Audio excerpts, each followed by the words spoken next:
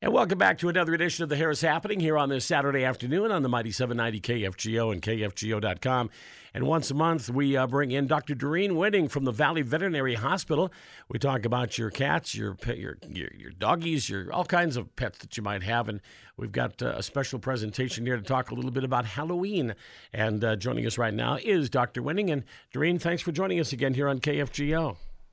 Oh, yeah. Great to be here, Bob. Thanks for having me. You know, this is kind of a happy time of year for Halloween and a sad time of year for Halloween because you got to be careful in some instances, and you can see the dogs having a lot of fun in some instances as well, can't you? Yeah, for the most part, Halloween is a fun time for everybody, but it's mostly fun for people, and sometimes we forget that it can be more scary than fun for pets. And you've got a house that's full of activity with the doorbell constantly ringing. And some of our pets, mine included, are very sensitive to the ringing of a doorbell. So it can be a challenge for us as pet owners to have pets in the house over Halloween with all the barking and the frustrations that can go along with that. But also when we think about pets and the strange costumes, and some people like to put costumes on their pets, and we have to remember that, not all costumes are made for every different shape and type and form of dog. We don't want anything that's really tight. It can be constricting to movement and hard for animals to move around, and that can add to their anxiety level. Anything that is really long or cumbersome can be, though it's cute, it can be hard for that pet to move, and that's getting caught under their feet when they move. It shouldn't be restrictive. And don't be painting your animals. Yeah, I know that they have paint special for animal hair coats, but leave that in the hands of a groomer and don't use paint on your animal's hair coat. Wow, do people really do people really do that? Yeah, they do. It's, everybody wants the holiday to be fun, but we got to remember that sometimes pets are just best left at home, and they're not part of that picture that's cute. They need to stay at home and be that cat or dog that just lives at home.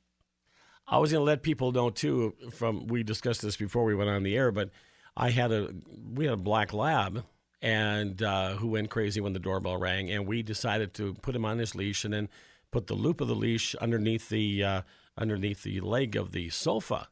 And we thought, well, that'll, he'll bark, but he can't do anything. Well, lo and behold, the doorbell rang. He starts barking, and I turn around, and the couch is all the way across the living room. I couldn't believe it. And I'm talking, folks, a sleep of sofa here now. He dragged it all the way across the living room. It was incredible, just incredible. Well, that's a motivated dog. And, you bring up a good point, because we do get phone calls from pet owners that are anticipating Halloween, and they want to enjoy Halloween and see all the kids out and about, but they don't want to have to deal with a pet who is anxious and frustrated at all the noise and activity. So if you feel your pet if you cannot get them into a part of the house that is safe and comfortable and quiet for them, you can talk to your veterinarian about something to help with anxiety for that evening. And so that's always a possibility as well. If your pet likes to be in a crate normally, sometimes that's just the best thing to do. Put them in a quiet room in their crate away from the activity is always a good thing. And we have to remember that cats, too, can sometimes sneak out the door when we don't expect it. And so if you have a cat in your house, it's really the best practice to just put that cat back in a enclosed room and leave them there until the night is over. And then also we think about what's Halloween about? Chocolate and candy. So, yeah, we all know that chocolate is not good for pets, and we do see problems with that this time of year. Pets getting into the trick-or-treat bag and taking that chocolate away. And then we also have to think about the complications associated with some of the artificial sweeteners that may be in those candies, xylitol in particular. And so remind your kids not to give any candy to the dog, even though that's a nice gesture. It's not healthy for your pet. What does happen to the dog when he does ingest too much? Is it a belly ache, or are we talking something serious could happen, really serious? Yeah, usually it's vomiting and diarrhea, though if a dog gets enough chocolate, they can actually have central nervous system effects, so seizures, that kind of thing. So it's pretty rare and it needs to be dark chocolate, but more commonly than not, we're going to see the gastrointestinal vomiting diarrhea kind of scenario, which in a way, I guess, is good if they vomit it up, at least they've gotten it out of their system. But it's bad because your pet has to suffer through that just because they got into that. Let's put it up and away from the pets.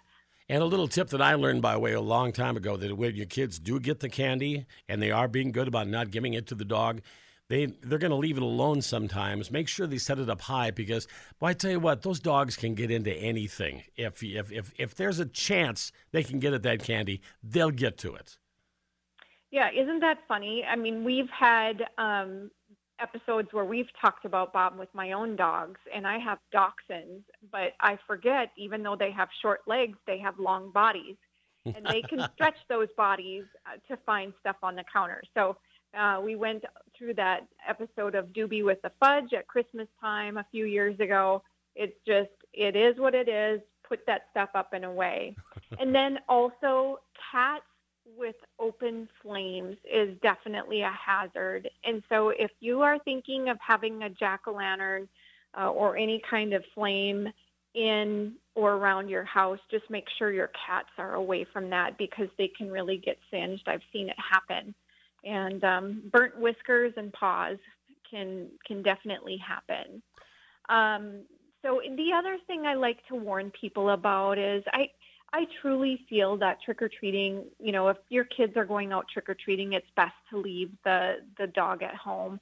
And I know that they're part of the family and you want to have them there, but we have such a situation where there's lots of excitement and there's strange costumes and unfamiliar people, and we have to be thinking about dog bites happening.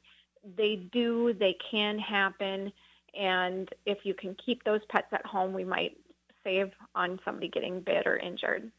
And by the way, one other quick tip that I thought that was kind of interesting too, we talked about this a couple of years ago, but if you are expecting kids to come to your house and you do have a pet, they don't always take the sidewalk, so make sure you clean up around your dog before the kids come walking up to your front step, if you know what I mean. So. Well, yes, we've talked about that many times in the past. It's best to clean up right away when your pet goes out and goes potty. It's best to clean that up right away. This is Dr. Derine Whiting. If you just joined us, the vet is in here on the Mighty 790 KFGO. She joins us once a month here on the Hair is Happening on a Saturday. And we'll be having another section with her here in just a couple of seconds. So dressing up dogs, I was just going to say that I also got a photograph in there here the other day. A friend of mine dressed her dog up. It was a French bulldog as a snail. And the dog just hated it. I mean, the dog didn't rip at it or anything. He just sat there and looked like he was pouting, like, oh, please, why are you doing this to me? So, hey, your pet has feelings too, okay? Well, that's right. Bob, I've only dressed my dogs up once, and one was a squirrel and one was a princess, a fairy princess. And the squirrel got into a fight with the fairy princess, and pretty soon it was wings off and the magic wand was missing. Well, listen, we're going to take a brief break, and when we come back, we'll have more with Dr. Derine Whiting here on The Vet is In just a moment. You're listening to The Hair is Happening here on the Mighty 790 KFGO and KFGO.com. We're back with more of The Hair is Happening and Dr. Derine Whiting. The Vet is In from the Valley Veterinary Hospital here on the Mighty 790 KFGO and KFGO.com. During this pandemic that's been going on, Doctor, we're going to talk a little bit about face masks because this apparently is throwing a little bit of confusion into facial recognition for your pets, correct?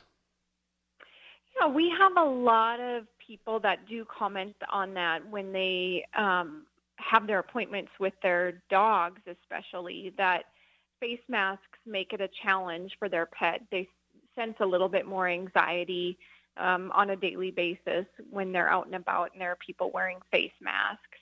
So we do know, Bob, that dogs do read emotions from human facial expressions. That's a proven fact now. Dogs can react to human facial expressions.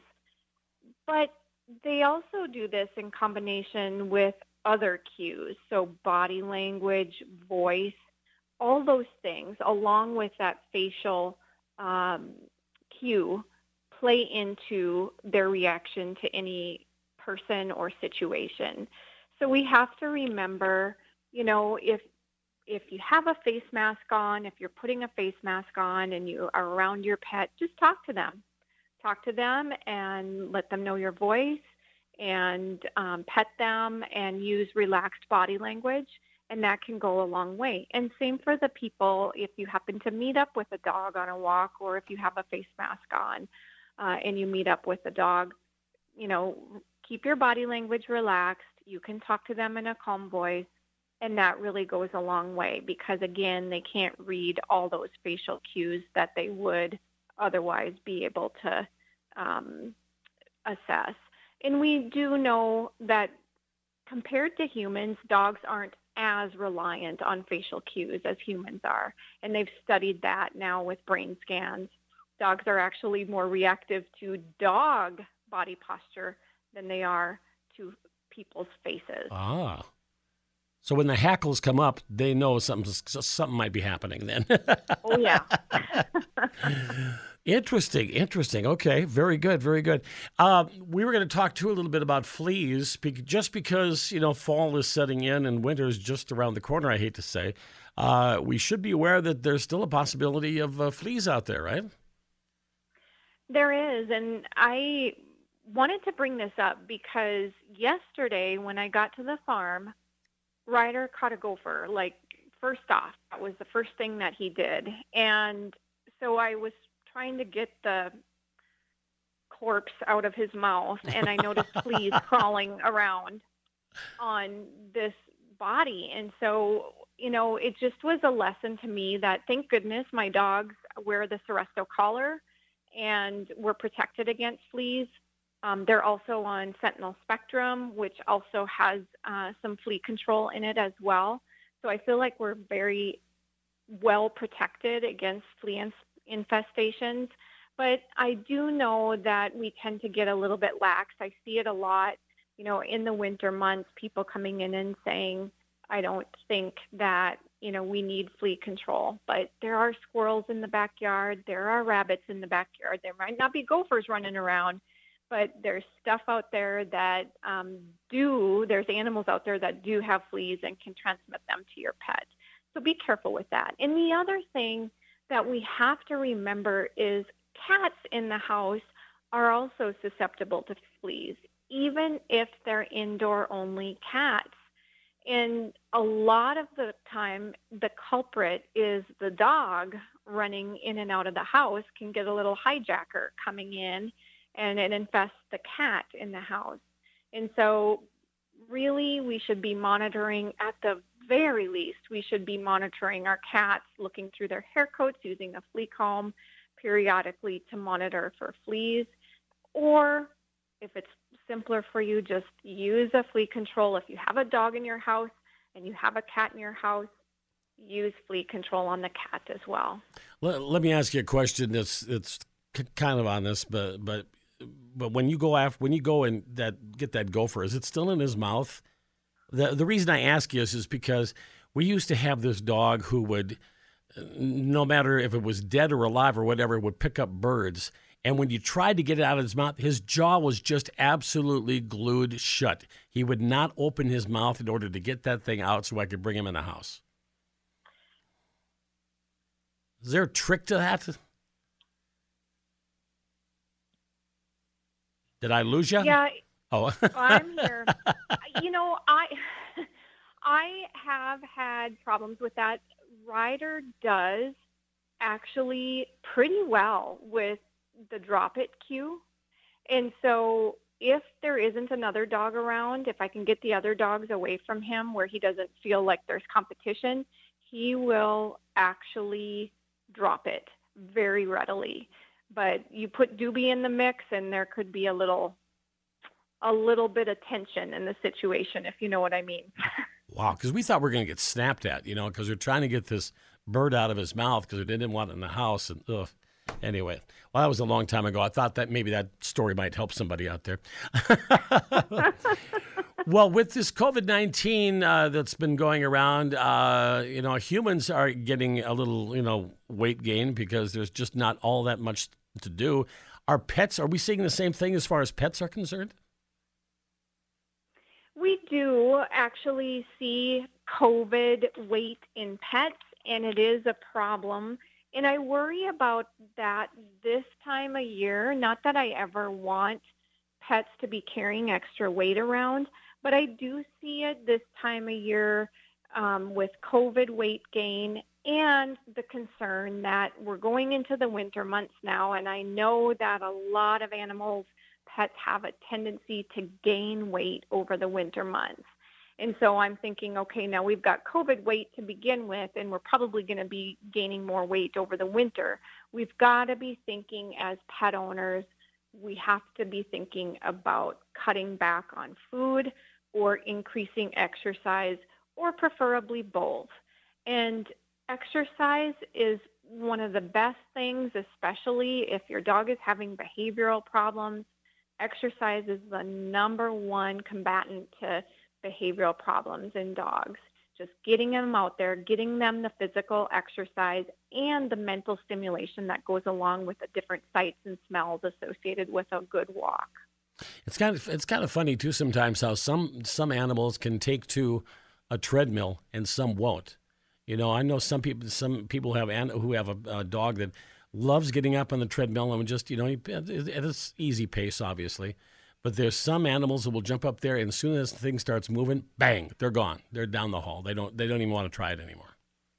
So yeah, and I think the key there is to actually have your pet positively reinforced with the treadmill off first, and then standing beside it, and then getting on with the treadmill off, and then getting off of the treadmill and having the treadmill on with the dog off. That way you can just take it in baby steps.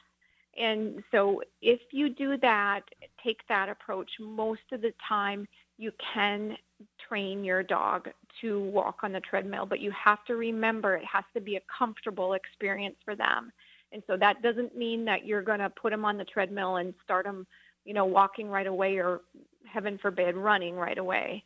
It just means that it should be a very, very gradual, positively reinforced process. And if you're a rider, you just dangle a gopher in front of him, and away he goes. That's exactly right. Well, we have about 90 seconds left here. You wanted to touch on one more item, which I forgot to write down, and I apologize for that. We're talking with Dr. Derine Winning, by the way, from the Valley Veterinary Hospital here on The Vet Is In on the Mighty 790 KFGO. Did you want to grab that for just a second and let the folks? The issue that we're seeing with a fair amount of frequency this fall is skin issues, and we go through it every fall, but it seems like there's different scenarios that are involved, and sometimes different pets who have never had a problem before with skin infections and itchiness are having problems this year. So be aware of that. If your pet is itching a lot, has a flea prevention on board, has any hair loss, crusting, or redness to the skin, those are all indications that you should be getting to the veterinarian. Now, can that part of the problem be for being cooped up in the house because of, maybe you didn't get the dog out for a walk? If they're cooped up in the house too long, maybe some of the household allergens like dust mites or whatever you might have, could that be part of the problem as well? Household allergens can also develop at any time, but it seems like fall is the time of year that we have more dust in the air. There's more pollens, more combining, more of all of that stuff. And so it seems like once we get a good snow on the ground, a good hard frost, those types of skin issues associated with environmental allergens really decline in number. So there's one positive thing about winter, if there ever was one. It might keep your dog or cat out of the vet's office. Dr. Derine Winning, thank you once again for joining us here on KFGO on the Vet is In. And, of course, the Dr. Winning is with the Valley Veterinary Hospital here in Fargo. And if you want to give the phone number and the address again for the folks. We're at 3210 Main Avenue in Fargo, and our phone number is 232-3391, and we're online at valleyveterinary.net. And by the way, if you'd like to drop me a note at bob.harris@kfgo.com, we can ask your question next month when the doctor is in. And I think we're kind of making this every second Saturday on the Harris Happening, and I hope that's, if the schedule changes, we'll let you know. But it's a lot of fun to do this, and I'm so glad we can continue doing our show, which we have been doing for, 7, 8 years, something like that. It's been a long time. Long time, and we've had fun all along the way. Thank you, Doctor. Enjoy the rest of your weekend. Thanks, Bob.